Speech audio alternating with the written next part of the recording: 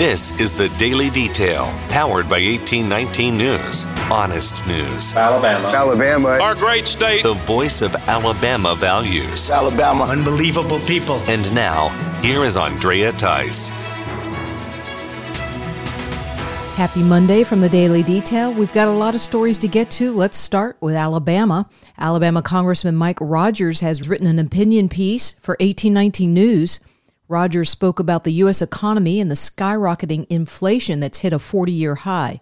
Rogers says that the Biden administration is purposefully moving the U.S. toward socialist policies and a self-inflicted crisis.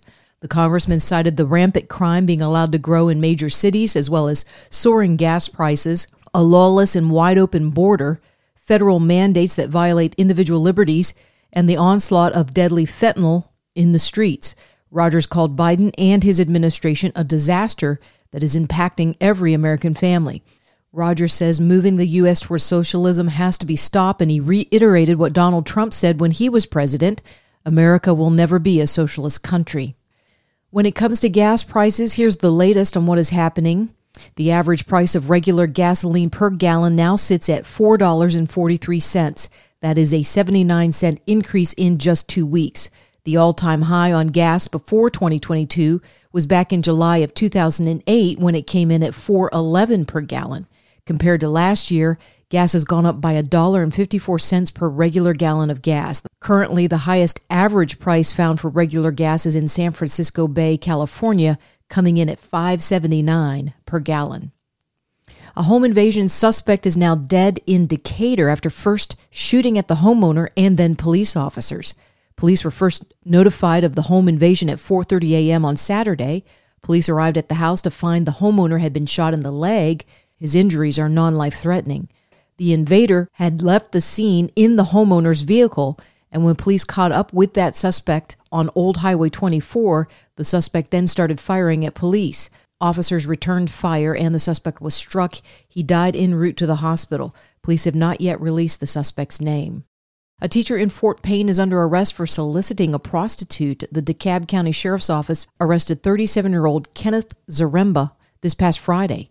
Authorities say that after an investigation was conducted, it revealed that Zaremba hired a prostitute to drive to his residence in Fort Payne.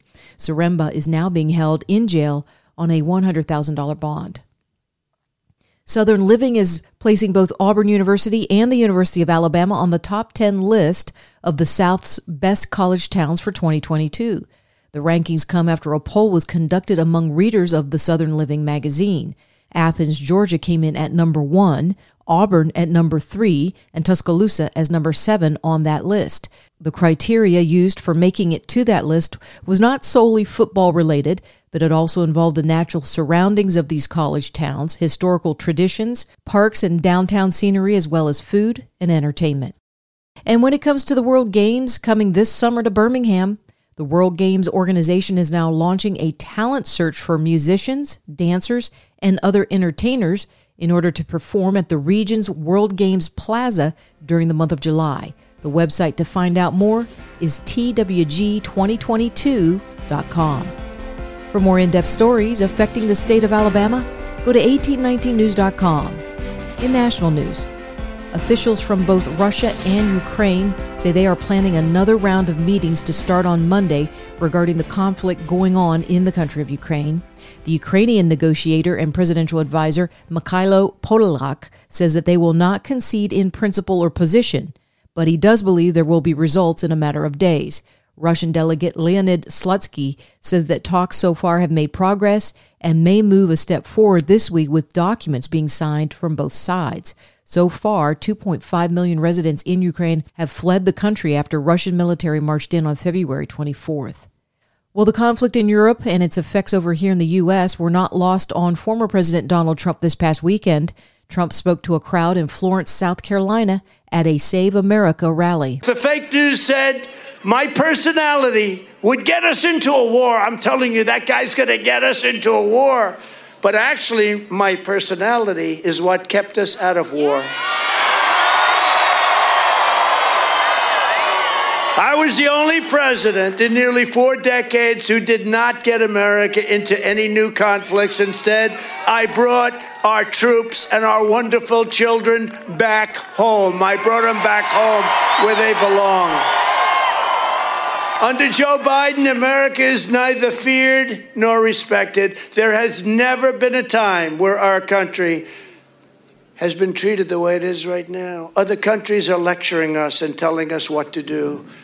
And that's why we are seeing chaos and mayhem and bloodshed all over the world. Never been a time like it.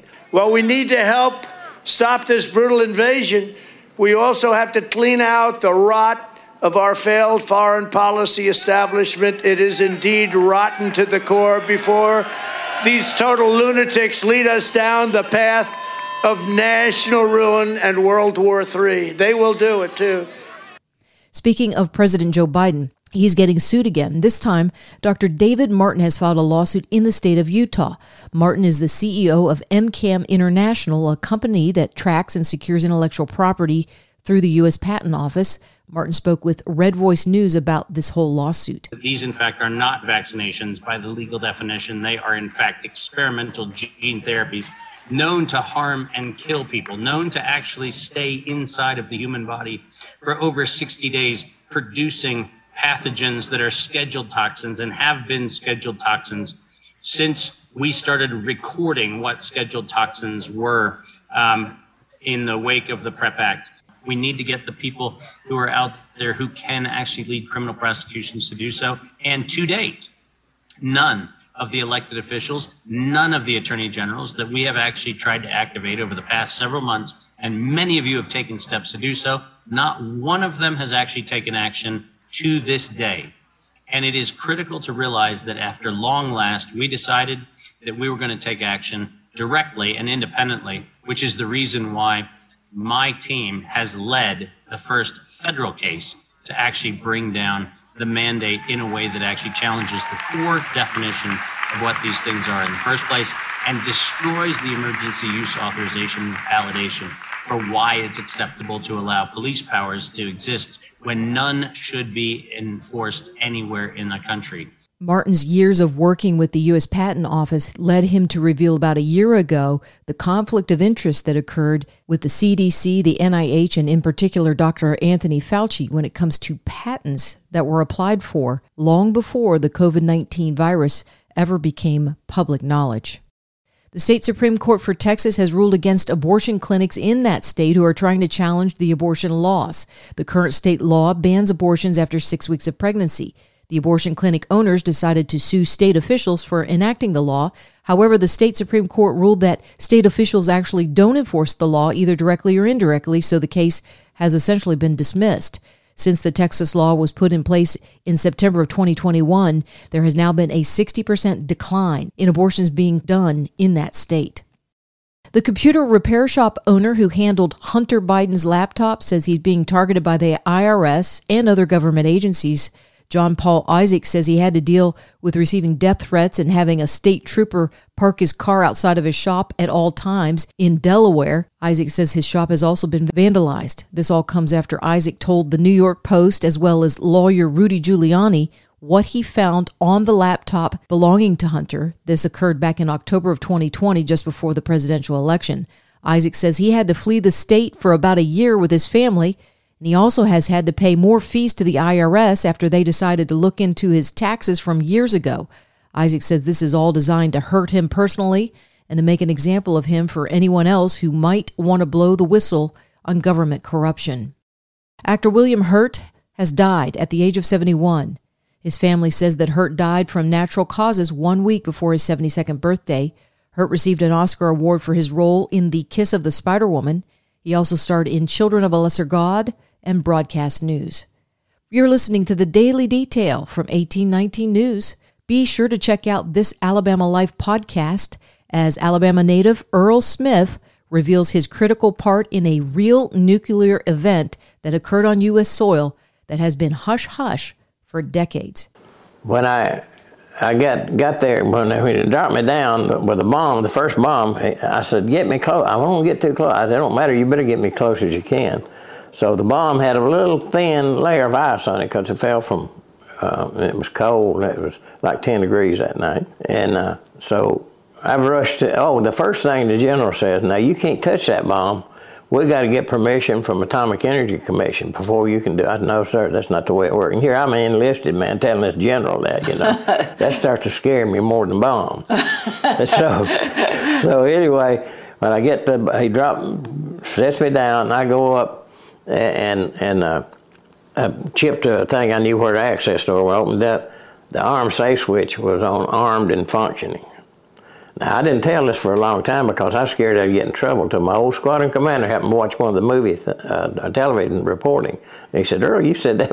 I said, no, I was afraid I'd get in trouble. So, but anyway, it was armed and functioning. Well, those bombs are set at the factory. They're going to have a delay of up to 46 hours, I think it is, or somewhere like that. So you don't know where that's setting. And the thing about it, no one man can actually work on the bomb by itself. It has to be two men. Okay. So it took an hour and a half before three more guys came from the base to help me. When they had me in the bottom of that hole, I'm down there. A little more comical stuff come up. I'm down in there. I'm reaching and pulling up out of the muddy water stuff. I'm pulling up parts of the bomb. I said, now I've got a hold of this such because you learn to feel. And I pull up the uranium ball. And I bring it up like this between my legs, and I hand it to the guy. I said, well, I probably won't have no more kids. And I was serious about it, and I never did after that. If that bomb had gone off, according to all the experts, with the fallout and everything, they said it would have killed everybody from New York City all down the eastern seaboard to the tip of the Florida Keys.